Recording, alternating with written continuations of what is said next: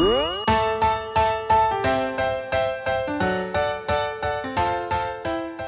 everyone, I'm Cappy and you're listening to Beyond the Plate. This is a podcast where we sit down with the world's culinary elite to explore their journey into the food industry and the social impact they have made in their community. If you're new to the pod, welcome. If you've listened before, welcome back. We hope this episode inspires you to cook or possibly do some good today as these chefs inspire us. And we're grateful to our partners who help make this podcast a reality.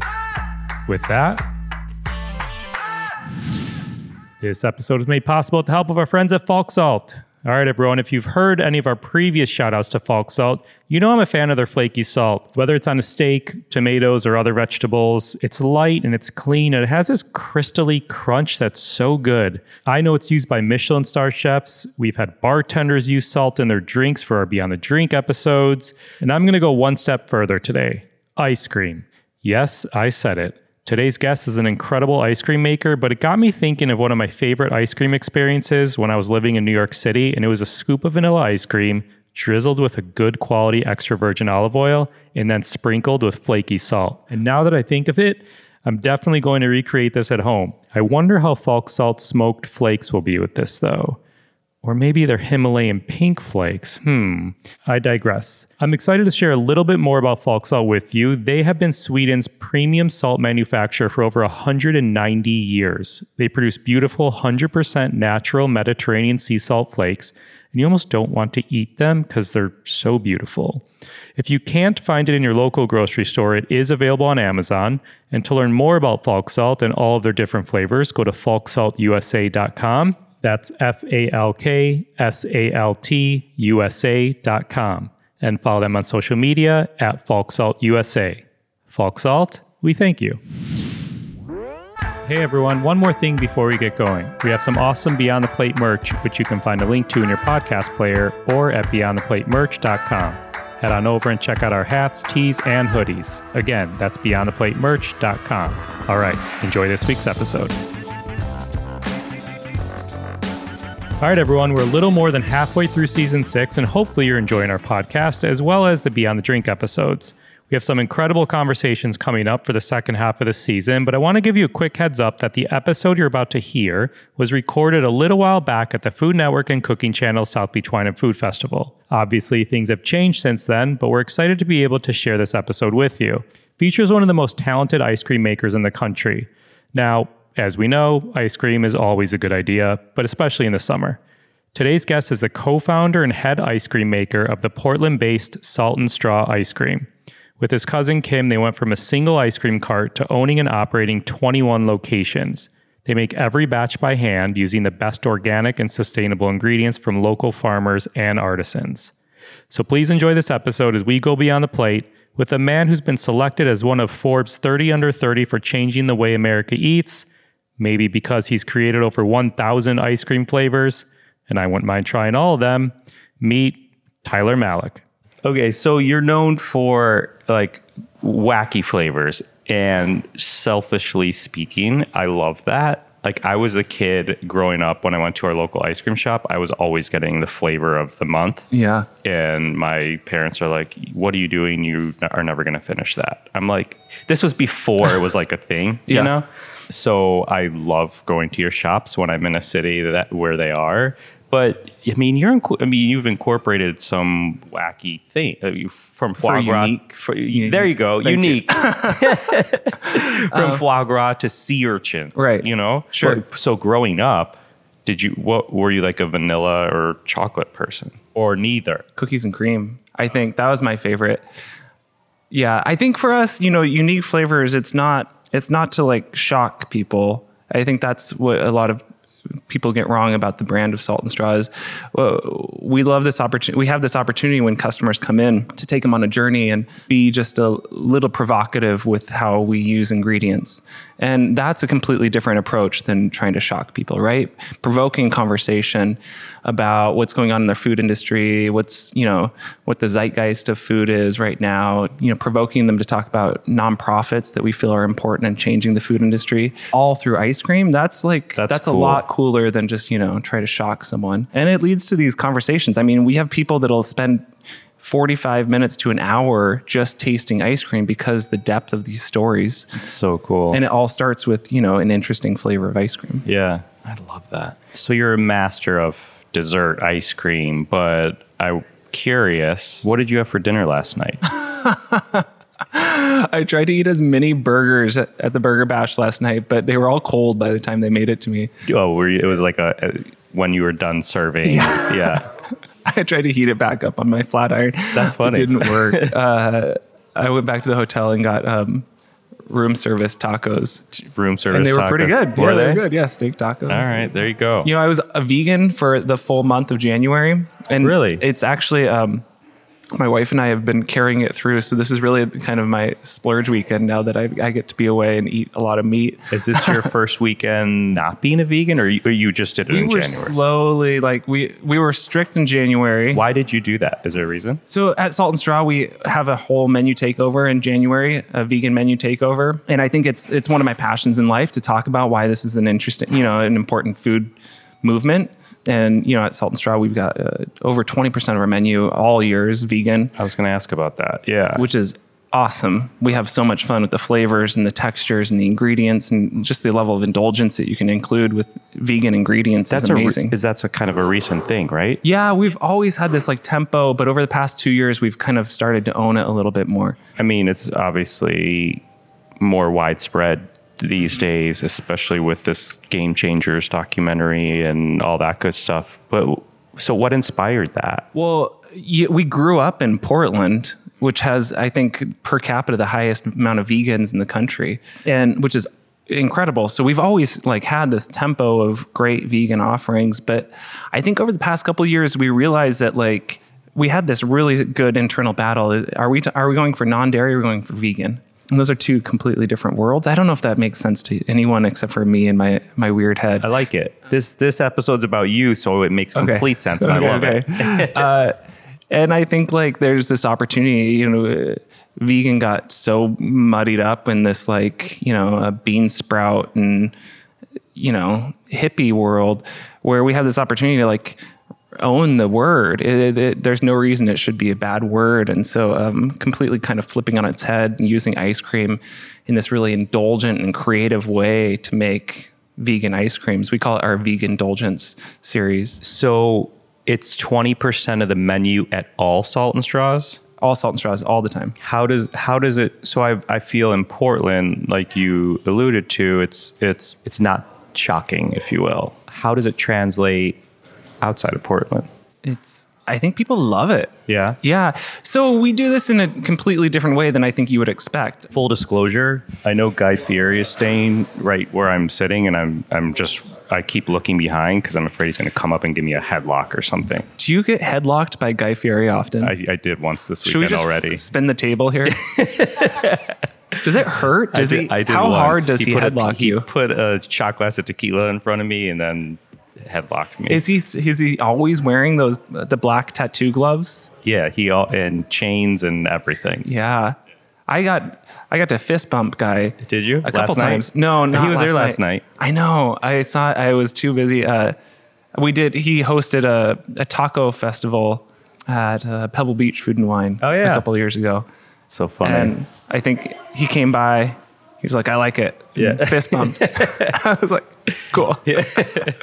That's funny. Okay, vegan outside of Portland. Okay, sorry. Yeah. No, so this is again, this idea of there's no reason vegan ingredients can't be super indulgent and fun. That was never written in the rules.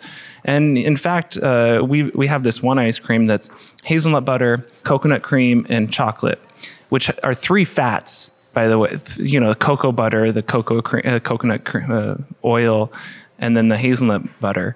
Those three fats are creating this trifecta of texture that you could never get with cream. So we're able to create textures and ingredients and flavors that are far more indulgent and unctuous than dairy milk could ever be. So there's ways, once you kind of talk about that, there's ways we can lean into the ingredients, actually create experiences that would never exist if it weren't vegan. Yeah, I like it. What 3 words would you use to describe yourself? anxious. No, I'm just joking. Oh, that's really hard.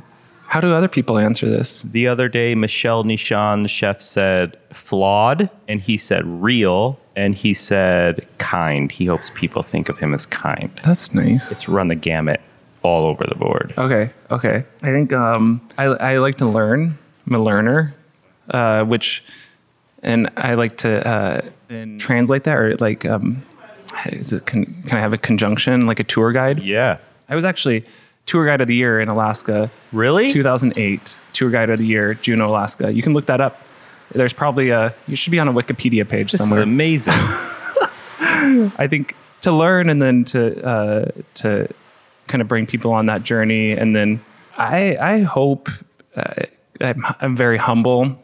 And that's how I approached all of my cooking, everything. Just, I think this opportunity to learn from someone else and like just take my voice almost completely out of it and translate what they're saying into a scoop of ice cream. And so when you go into Salt and Straw, you'll see a lot of collaborations, quote unquote. And it's really just me trying to go out there and learn and tell other people's stories through our ice cream. So hopefully those are 3 words. Yeah. You've alluded to this twice, and I want to tell you, you've alluded to your shops and what your ice cream is trying to convey in a way, like a story. And I've been to the shop in Venice Beach a couple times. Yeah. And I get that. Thank you. Because when I go into shops like that, the hospitality as an umbrella term, if you will, is important. Like I grew up in it, and I still kind of consider myself in it. But when I speak to the staff and they tell a story, or I ask them what their favorite flavor is and why, they communicate with you, and you don't always get that. Some people are like, I don't know, what do you feel like? I'm like, no. I'm asking, I'm asking you, but It was so funny. So we got to open in Disneyland a year and a half ago. And it was interesting because we were nervous about opening there because we thought exactly the opposite. We've been known, we have, 20 Salt and Straw locations that are known for this kind of white glove service. They take you through this journey. Use the ice cream as a foundation to start really important conversations that hopefully are changing people's days.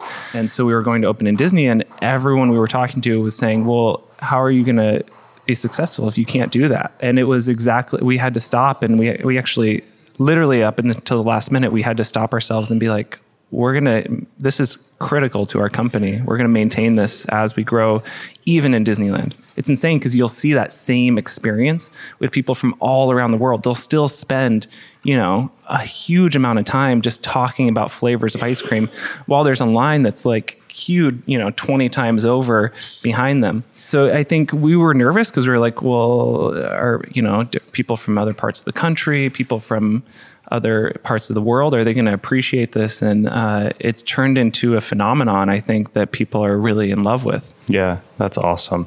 Where did you grow up? Seattle? You grew up in Seattle. What was 10-year-old Tyler like? Did you cook when you were young?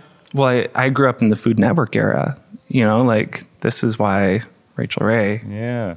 It was amazing. I think I cooked a little.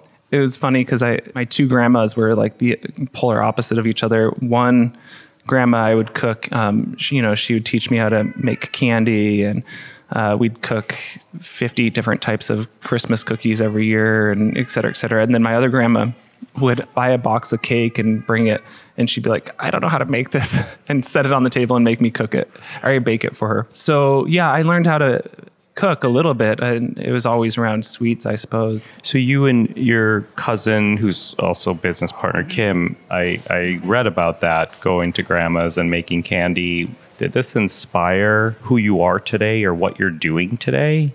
Like the process of it and grandma in general? Yeah, I think that was always a foundation for me, and, built this love for cooking. I think there was one pivot point in my life, I think, that really changed everything. I was just moving back from Beijing. I have my degree in Chinese and business, which is not very applicable in ice cream. You speak Chinese fluently? Well, kind of. I did. Yeah. It was a while ago, 13 years ago. And I think I was getting ready to, go to grad school in China, Shanghai, and my stepdad passed away, which I have a lot of siblings. And it was a really devastating moment in our lives. And so I started cooking, and just like everyone would come home and we'd eat and it was like this therapy for me and for everyone else. And that I think really like, there was something about that. It became like magic in my hands, to be able to like change the dialogue, change like the moment through food.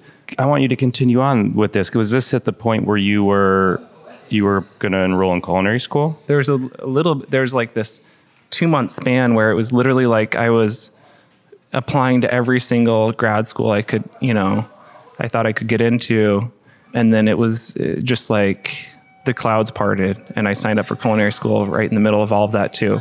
And then went to culinary school instead. So you wound up going to culinary school? Dropped out eventually. Because there was an ice cream business happening in the background. Yeah, exactly. We were just gonna like start a little food cart in Portland. Everyone starts food carts just like in Portland. Shake Shack, their little food cart. So you dropped out of culinary school because of this, or you were just like, eh? I remember I went to my chef in school and I was like, I can't come to school anymore. I need to drop out tomorrow. And he's like, why? And I was like, well, this food cart thing is doing really well. And he's like, this is the worst decision you could make. You need to finish school. This is the only way. And I was like, no, trust me. Wait, so you were working on this in the background during school? Yeah. Oh, crap. How did that work? It was, school in the morning and then go to a commissary kitchen in the afternoon and then go scoop ice cream at night. Well, that's a lot. Yeah, but when you're starting a company and it's that small, like everything is fun. Like you can work like 50 hours a day and it's still fun. Okay, so started as a street cart. Now you have 20 going on more locations. You've created more than 600 we flavors. Lost count, 1,000 maybe. Jesus. I like to ask chefs when they realize they made it as a chef. But for you... I don't consider myself a chef. That's the problem. But when did you realize you made it? Oh, I don't think we've made it yet. You have 20 locations, dude. Yeah, we still got a long ways to go. In what sense, though? Like growth of locations or the brand or educating people about something you're doing or what? I think it was interesting. So when we were in Portland, Kim and I and Casey is kind of the third head. She was running all of our shops at the time. When we were in Portland, just in Portland, we had 3 shops in Portland. And we had this opportunity to open in Los Angeles 7 years ago. I think we stepped back and we had this it was like this serious, like come to Jesus moment, right? Because we were like, we don't want to leave. I think Kim's quote was perfect. I always remember it. She's like, I love waking up, walking my dogs, going to work. I don't want to have to fly to LA every other day. I don't want to have to. And ultimately, we had this realization that what we were doing through ice cream was becoming this like foundation for the food community to showcase what was, showcase really insane stories that we felt were important to tell. If we were going to grow, we could maintain that and, open in Los Angeles and completely rebuild the company from scratch there in LA with new flavors, have our own kitchen there, everything. And, then we could build this model where we call it like the anti-McDonald's model. Used a little bit more vulgar terms. We figured like, what if we could grow this company to be nationwide that has is known as like the local, most amazing local ingredient flavor ice cream shop in every single city under the umbrella of Salt and Straw. That became like this really lofty goal because no one's ever done that. No one's ever built a national brand with like a completely different, menu, culture, ingredient sourcing, everything across the country. It makes so much more sense just to like take what you're doing and like stamp it, like cookie cutter it across the country. And we'd be making a lot more money if that were the case. It's kind of cool because now like I've got this amazing, supply chain team. And every time I talk to whenever I sit down with the leaders, I'm like, you're going to be writing, like there's going to be a Harvard Business Journal book about how you built a supply chain system that could maintain this level of innovation and this level of locality across the country. And we've got this amazing food safety team. And we're like, think about like, you're going to be, you know, like on these panels in the future, like known as the company that unlocked this secret.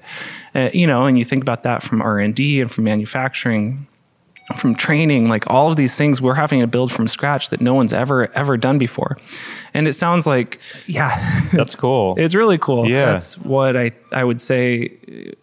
I don't know when we'll figure all that out, but we're building something that I think is going to be pretty amazing. It's going to take a little bit more time to get there. That's cool.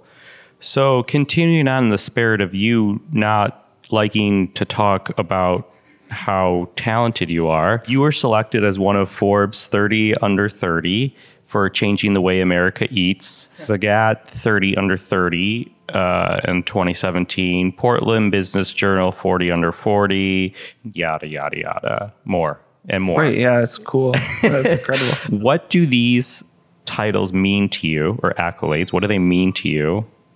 And does this praise add pressure to deliver or to surprise your customers? Or is it another day? I think it's amazing. I think it's like I've always taken it as this appreciation for what our company, what our team is doing. And I think, you know, we've got over 1,000 people in our company now that are like doing really cool stuff. And so it's pretty neat to get some praise from that perspective, for our team to get that. I think it's sometimes it's a little weird that it's just my name is on it, but I think it's pretty neat that people are noticing what we're doing as a company. Yeah, that's cool. So I'm always curious, like if chefs read reviews, and there's, you know, I think a lot of them do, but there's definitely some who, well, I guess they read reviews, but then there's like Yelp and all that stuff. Do you read reviews of your shops or your ice cream? Mm-hmm. Do you pay attention to like the comments? Oh yeah, I get Yelp reports every morning. Really? I read all of them. Yeah. Yeah, interesting. Yeah, it's incredible. I think like, I don't know, I obviously got to grow up in the age of Yelp, you know, like start our business in the age of Yelp. That's an interesting point of view. I haven't heard that. Yeah, you know, it started 8 years ago. We started our company 9 years, right? Like it's, I guess for chefs, like they didn't deal with it and then it came into the picture, but you, like it was there. So it was just been, like yeah. a thing. Huh, yeah, interesting. like the prototype millennial. Yeah. I love it. You're a good example. Thank you. It's cool because there's, you know, like I said, I read every single one, and we've got this amazing aggregator that pulls it all together and shows us trends. And it's important information. I think every once in a while there's someone that just like leaves like a three-word comment and 1 star. It says like line too long, not worth it, things like that. So you have to, like those I've kind of like gotten over. They used to kind of hit me hard, like, ugh. But now there's like very little value to that type of a feedback. And there's some other negative reviews that are like, I tried this flavor, this flavor, this flavor. This one didn't resonate with me. This one seemed like it was a little off, like, you know, like this and that. And that's impactful feedback that we'll literally run to it, you know, sit in our R&D team and talk about like, what was going on with that? Did we do something wrong in that when we were making the ice cream this day? Like anything like that. And so there's valuable feedback in a lot of those reports, you know, those reviews. And then the positive, I think, is just as great.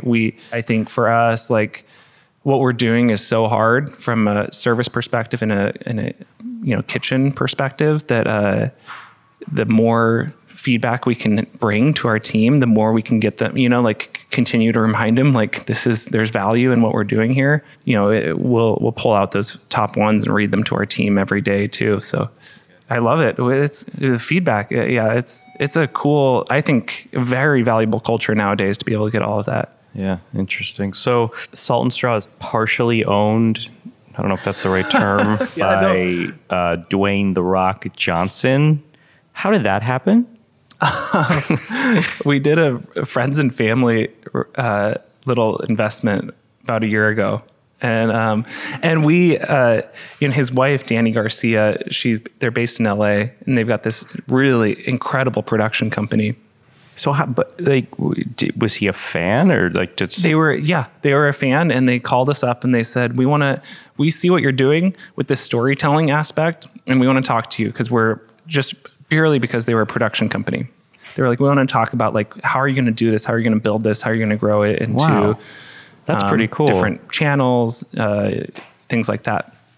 And so we started talking, and I remember we went into their office and we were like, okay, we've got actually just about an hour and a half, and then we've got to run to our flight in LAX.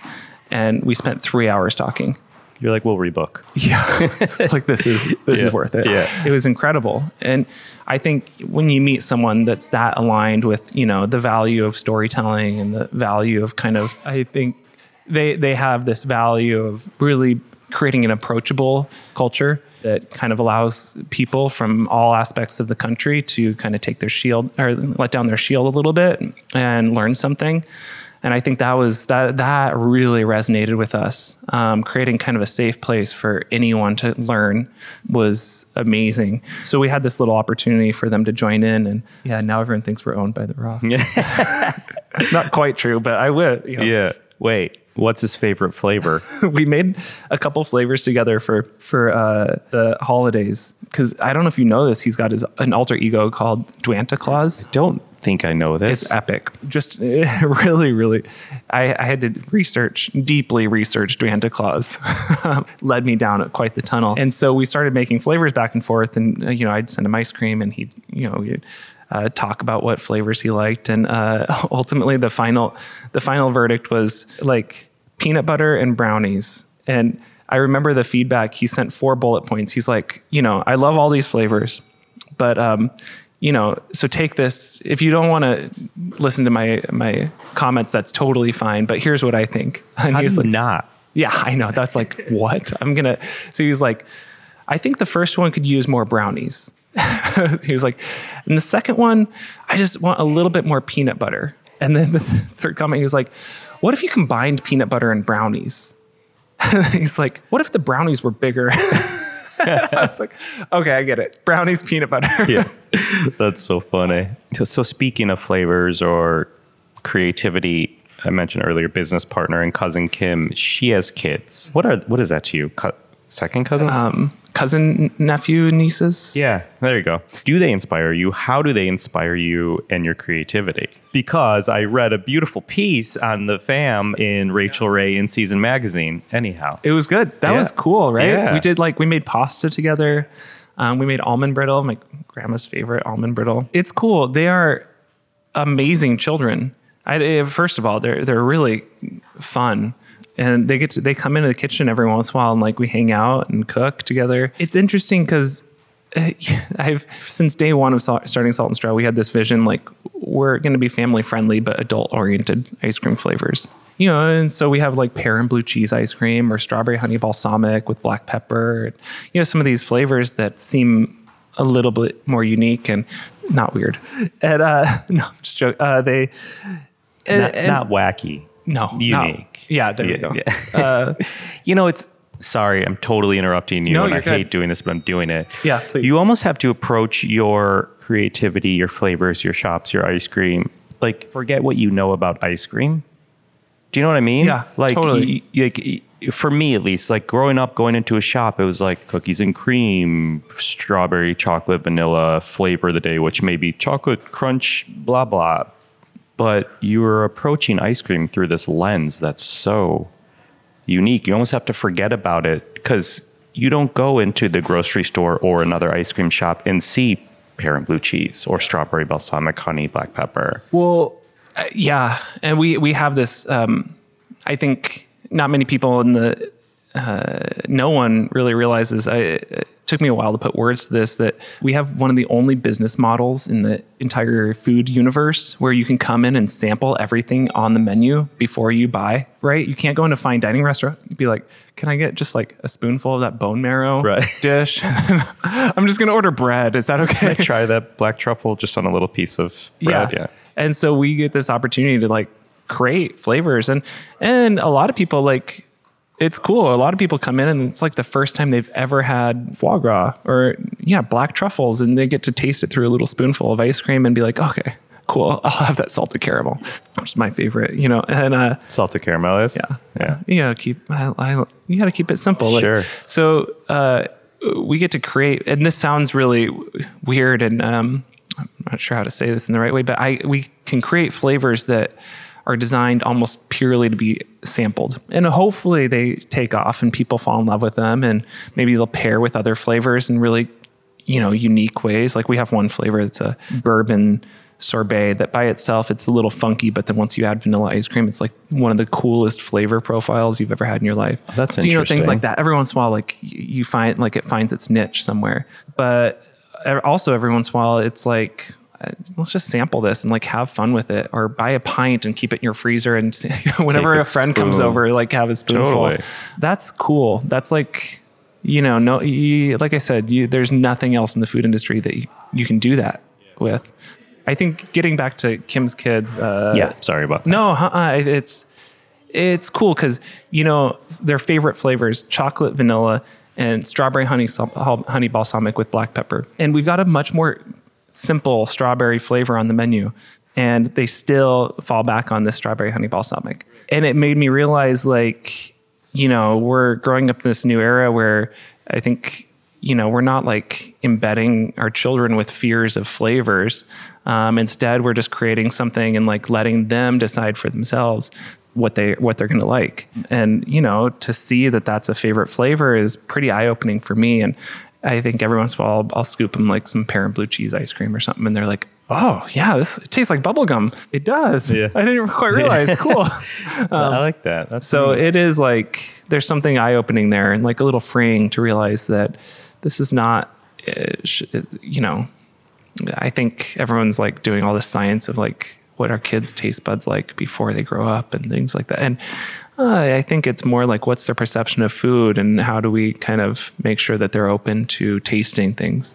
Interesting. Speaking of kids, I don't know if you still do this or not, so apologies, but I was reading that many of your shops or all of your shops partner with or have partnered with elementary schools to create flavors designed by kids. One, brilliant. Thank you. It's fun. Yeah. Two, I want you to talk about that, or I want to hear an example where the kids like really surprised you and the flavors turned out to be like a big success. Everything, all like, yes, across the board. Of course, we still do it. It's like core to our culture. So what we do, we meet with an elementary school next to each of our shops.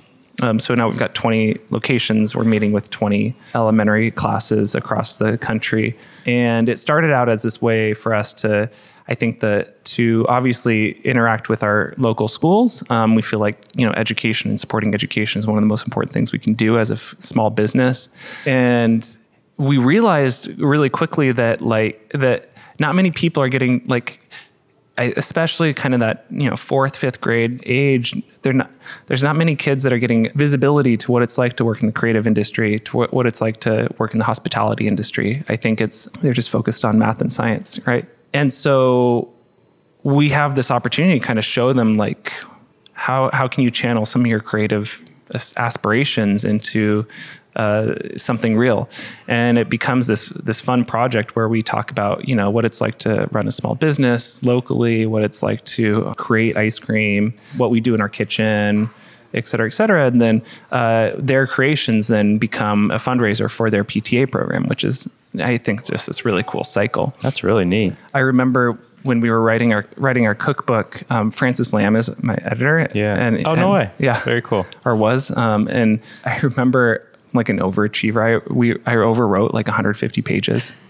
Like, he's like, so you have 2 books here, you need to like cut half of it. That's funny. I was like, okay, well, the student flavors, like, and he's like, stop, nope, that's my favorite. And so that's always stuck out to me. Like, this is important. If someone, you know, if he gets it, like, there's something important here. So now there's five recipes in our cookbook that are created by 4th graders, if you ever get a chance to read it. Yeah, that's awesome. It's crazy, the creativity that comes through, and just like different perspectives on food that I would never, ever imagine. I mean, for one, like, you know, we're doing business in drastically different parts of the country, you know, San Diego versus Seattle. we get to obviously pull in, like, a lot of kids are bringing in their own perspectives on food. We made a flavor with Takis. I hadn't heard of Takis. Do you know of Takis? Yeah, but I had like kind of recently, Yeah. like within the past few years type thing. Yeah, no, like the kids are at the like this San Diego kid is like at the forefront of food, you know, and so there's flavors like that where you're like, what is this? And then on top of that, I think there's like this really cool creativity. Like one kid created a flavor called Old People, and I remember I saw it, and he drew a picture, and it was old with an E, Old People, and the flavor was Lipton iced tea, wheat germ, Werther's Originals, and a hint of Bengay. Oh my gosh! And you look at that and you're like, I think you want to be like, that's funny. There's no way. And instead, our whole team is like, that is amazing. How do we pull this off? And that becomes a completely different conversation for us, right? Like that's a fun conversation. Like, oh my gosh, we see where this kid is going. We understand this vision. Like, I would never think of this. How do we try and pull this off? That is so funny. You think of that, like that level of creativity that it can introduce to a team, a kitchen is, it's really amazing. Love that. That's so cool. It's a fantastic segue into talking about social impact, which it's a big part of the podcast, obviously, but we've also touched upon it in a great way. But in continuing with that and celebrating chefs, businesses, guests who give back, I've also read you developed flavors from food waste, which I would classify under social impact because it's a massive problem in this country and beyond.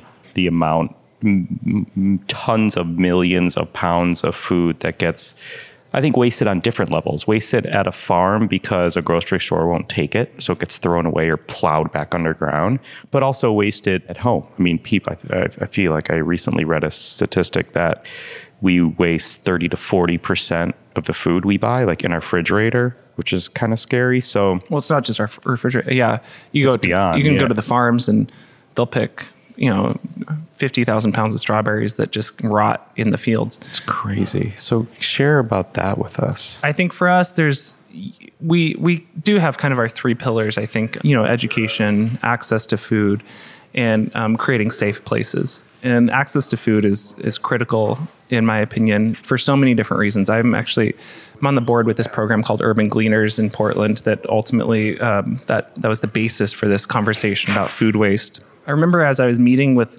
just getting acquainted with their program, what they do, they started as literally they'd go to Whole Foods, and as Whole Foods was throwing away all their leftover baked goods and groceries, anything that was about to expire in the next week, they were like, "Can you just put that in this cart, and we're going to take it to a local school?"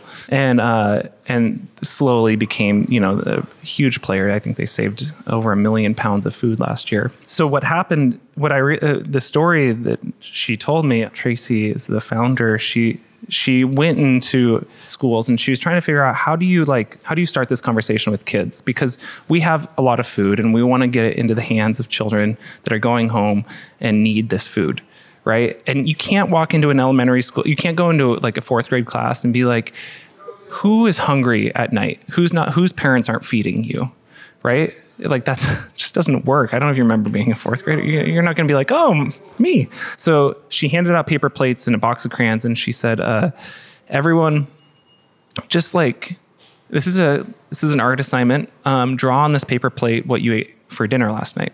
And you drew spaghetti and meatballs or like a bag of chips and chicken nuggets. And when she was telling me the story, she still had this one plate, and someone in really, really beautiful cursive, this little girl, she wrote nothing right around the outside. And you realize, like, oh my, fuck are we doing here? Like, why? What are we doing serving foie gras? And like if we have children in our neighborhoods that aren't getting fed, and like we realize in this, like what we thought was a wealthy part of Portland, like 1/5 of kids are not eating dinner at night, and the only food they get to eat is breakfast at school and lunch at school. And then you think about the summer, they hardly eat at all. And so it just like completely blew my mind. I had no idea. I felt like so ignorant, right? To think like this is going on. And if you compile that with the fact that we're wasting 40% of the food in the country, all of a sudden you realize it's not a problem of supply. It's a problem of supply chain and marketing. And that's where everything's going awry. Like, if we've got all this food, we've got all these kids that are hungry, like, what are we doing? What do we need to do to like close that gap? And so what's amazing with Salt and Straw is we figured like we're going to serve, 2 million people in this month or this summer.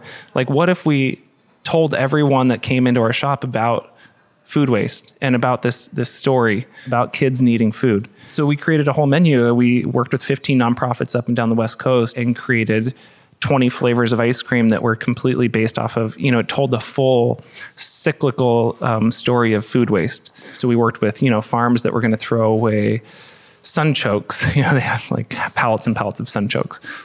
We worked with this really cool nonprofit that goes out and like they pick oranges from orchards that are in the back of people's backyards. We worked with like a farm that after all the food waste that can't be eaten is like slightly rotting, they feed to their pigs. And so we worked with that farm to like make bacon out of their, like candied bacon out of their pigs. That's interesting. Because it becomes like this full cycle. And so we created that menu and it was amazing. And we still, to this day, our team talks about it and we still get to talk about this issue with our customers. And I think that level, it resonates. And it's exactly what we talked about at the very beginning. I think we're not trying to shock anyone, but we get to provoke a conversation that otherwise wouldn't have happened and definitely wouldn't happen in a standard ice cream company, ice cream shop. Like we get to provoke this conversation of food waste through ice cream. And, the same with the kids. The kids are coming up with pretty unique flavors, I think one kid created the ballistic bagel last year. And a lot of customers come in and they're like, what is that? Why? And you get to say like, whoa, like, let's talk about this school because it's a Title I school. And, they need our money. They need this attention. You need to know why this local, this public school is so important to our neighborhood. And, if a bagel, cream cheese, and candied lox ice cream is what it's going to take to like get you to talk about that, then let's serve it. Yeah, I don't know. Hopefully that answered your question. Dude, above and beyond. That's incredible. That was fantastic. Is there anything else you want to share about organization? I mean, that was great, but is there anything else you want to share about organizations you work with, give back to, anything like that? Or? Yeah, I mean, I think, again, using our ice cream as a social platform, we're getting ready for this summer to serve a new menu. We're working with 3 nonprofits around food incubators that are really kind of supporting the food industry in a really amazing way. So Hot Bread Kitchen in New York, La Cocina in San Francisco, and then Portland Mercado in Oregon. And what's amazing is we realized that these nonprofits are actually taking people that otherwise wouldn't have access to getting into the food industry, and they're providing them with different avenues, and each of them in really creative ways. Portland, they're providing them with really low rent, ready to use food carts, and helping them bring their product to market after that. And La Cocina kind of putting them through this 16-month course. Hot Bread Kitchen, similar ways. And I think the foods that are coming out of these incubators are drastically changing the way we eat in the United States. It was crazy because halfway through the program, we've been working on this menu for over a year now. Halfway through it, one of our partners won Best Restaurant of the Year in San Francisco, Bisharem. Yeah. And she hadn't cooked. She'd never professionally cooked until she was connected with La Cocina. But she's doing this like she grew up in this very remote part of India and is cooking the food that she learned to cook when she was growing up. And her whole life story is mind-blowing. And so being able to like tell that through ice cream becomes this new avenue for us. And again, talking about creating safe places for people to come in and learn about the community around them and like the foods that are kind of altering the way they eat is pretty, that's one of our missions. And we get to lean into it in a really delicious way. That's awesome. How far out do you work? So you mentioned you're doing that for this summer. How far out do you work on creating flavors? We try to stay over a year in advance. Wow. So what happens if like 9 months later, 11 months later, you ever go back to a flavor and you're like, I don't know if I like this one anymore? Yeah, all the time. Yeah. My team hates me. And they're like, God. Yeah, but I think if we can plan far enough in advance, then it leaves plenty of room. I think we've realized that like we have this goal of being, creating these monthly menus. So we didn't really talk about this, but when you go into Salt and Straw, the first Friday of every month is a brand new menu. And when I say that, it's a hard start and hard stop date, and it's treated just like we call it the theater of flavor. So we treat it almost like this like monumental opportunity. We put a ton of the story behind it, and they're a cohesive set of 5 flavors that are kind of poignant in some way that we feel is important to talk about. Like January, we talk about what vegan indulgence is. In June, we're talking about, these food incubators, things like that. So these really important stories, I think of myself more as like a food writer, like it's almost like a monthly magazine through 5 flavors of ice cream. So it's like, it's my vision for it. So there's 5 that change every first Friday? Yeah. Okay. Yeah. And this cohesive set. And then a lot of cities are, slightly different based off of what partners we're working with. And what we found is like, if we want to maintain the level of like storytelling and the depth of, and make sure the flavors are truly well thought out and that we're, doing this really intense sourcing for all of these ingredients, we need to be planning really far in advance. Cause you think about it, even like our farmers, we need to be warning them 9 months in advance. Like, here's what I need in August to make this flavor come true. So when you go into a new city with a shop, I guess you kind of alluded to that here in Miami, you, I guess, create relationships like before you're on the ground, obviously. Mm-hmm.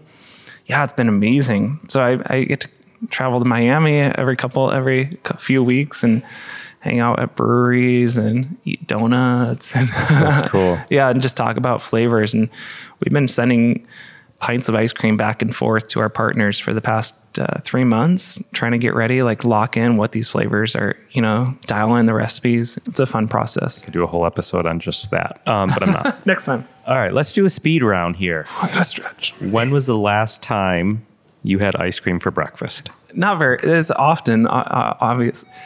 Yeah, I don't know. Last Tuesday, maybe. Yeah. Name a smell. I usually say name a smell in the kitchen you love, but let's say name a smell in the shop that you love.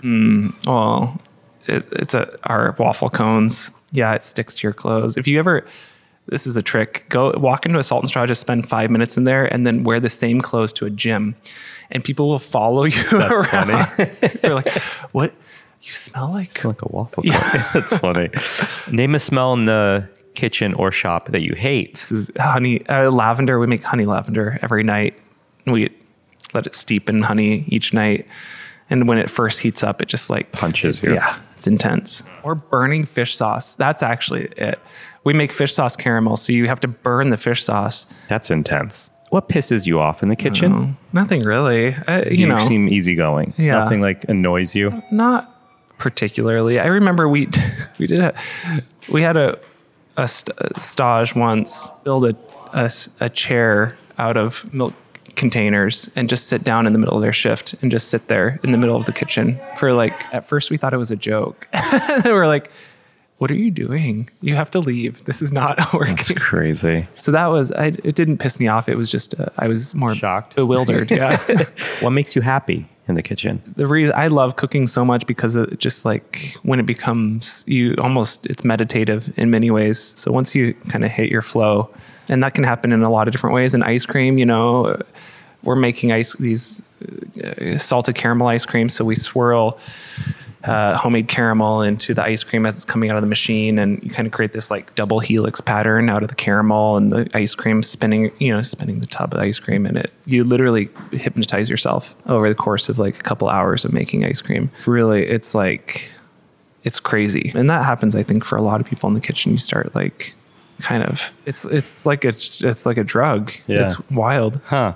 So at South Beach Wine and Food Festival, you're doing a spiking ice cream deal. Yeah, cocktails and ice cream. Yeah, I like it. What's your favorite alcohol ice cream pairing? Now that I'm saying this, it's either alcohol like drinking with ice cream, but I think I mean in ice cream. I can answer this like 20 different ways, but since it's a speed round, I got to do an event in Amsterdam a little bit ago, went with a bunch of chefs from Seattle. And I think it was ironic at first, but we started drinking a lot of Jaeger. It's surprisingly not that bad. It's kind of good. So I'm kind of on a Jägermeister kick right now. Are you playing with it in flavor? Yeah, well, I'm trying to make some pints and send it. Do you know Ethan Stoll? No. A chef from Seattle. I want to make him. I'm going to make him a special pack of pints. Don't tell him. No, It's I'm my not. secret. I'm not. Secret gift coming soon. Okay. Is there a recipe that is very meaningful to you? Yeah, for me, I used to cook with my grandma these crybaby cookies is what she called them. Have you heard of it? No. I've asked so many people, 1,000 people, if they've heard of crybaby cookies, and no one has. Now I want to Google it. Well, they're molasses cookies, or like maybe a form of ginger snap cookies, kind of. And I'm starting to think, like, just over the past year, I'm starting to realize, like, maybe my grandma called them crybaby cookies because I was a crybaby. Like, I wonder if she just called them that to me. That's really funny. I'm going to have to start looking into that. All right, crybaby cookies. But they're molasses cookies. And I just, I remember, I'd make them every single year with her. And I remember then being like 16 and calling her up and being like, can I have that recipe? And she said, there is no recipe. And I was like, what? And she's like, I just measure it all until it looks right. That was shocking. That was just like, I'd never thought of that in cooking. Because I always thought we used measuring cups. It just completely hurt my head. It blew my mind that that's like possible in cooking and especially in baking. It's so wild. All right, let's close it out with your website states, if you ever stop believing in magic, eat some ice cream. What advice would you give to young or not so young people that need a boost of inspiration or creativity? I mean, this is a hard question for me because I've realized, especially over the past couple of years, that everyone has a completely different approach to creativity and inspiration. And actually that realization was the most important thing. Like, to realize that, like, I'm not one of those people that can like sit in a room and just be like, oh my gosh, that's an amazing idea. Like, I've got a very analytical, like, mathematic mind. So I have to be constantly learning about, like, do deep research, like learn about something, learn about like the history of a certain recipe, et cetera, until anything starts, any ideas start flowing. And I think that's very different. I like got to judge Chopped once and I was like, oh my God, I could never do this. I can't come up with ideas on the fly. It's like it's not my type of creativity, and that's fine. That in and of itself was really critical for me to realize what's my type of creativity, how do I lean into it, and how do I like make sure that I'm building into my day-to-day processes like ways to instigate it. It's a good realization. Thank you for doing this. Thank you. This was fun. I definitely heard tons about Salt and Straw over the years, and then started seeing pints at places like Daily Provisions in New York. Strawberry rye, is that? Yeah. They sent us rye bread. Really delicious. Yeah. And then when I was visiting LA, I now go to the shop every time I am in West LA. And I feel like I started to get it. Like when I went to the shop, like what you all were doing by interacting, communicating with the staff, and you kind of reinforced it all. And I think your business is a extremely great model for the food industry and beyond. There's plenty of people listening to this podcast out of the food industry that get inspired by people in the food industry. And I think you're not just coming up with unique flavors of ice cream and putting them in a store. Like there's a story and there's a why and there's thought and there's people behind the magic, as we were just saying. So honestly, continue to do what you all are doing. It's pretty awesome. Thank you. Thank you. Thanks again to Tyler Malik. Find more on him at saltandstraw.com. To learn more about Urban Gleaners, go to urbangleaners.org. That's URBANGLEANERS.org. Find me and keep up to date with this podcast across all social media platforms at On Cappy's Plate, or go to BeyondThePlatePodcast.com. Beyond the Plate is on all the socials at BT Plate Podcast. This episode was produced by myself, along with Ian Cohen, Joel Yetton, and Shant Petrosian. Our digital media is by Sarah McClellan Me. Our music has been composed by Goldford. Find him at iGoldford. As always, special shout out to my wife, Katie. Please rate, review, and or subscribe to this podcast on your listening site of choice. Don't forget to join us next Wednesday for an episode of Beyond the Drink, our companion podcast of Beyond the Plate, presented by Ford's Gin. Thank you for listening to Beyond the Plate. I'm Cappy, and remember, there are never too many cooks in the kitchen.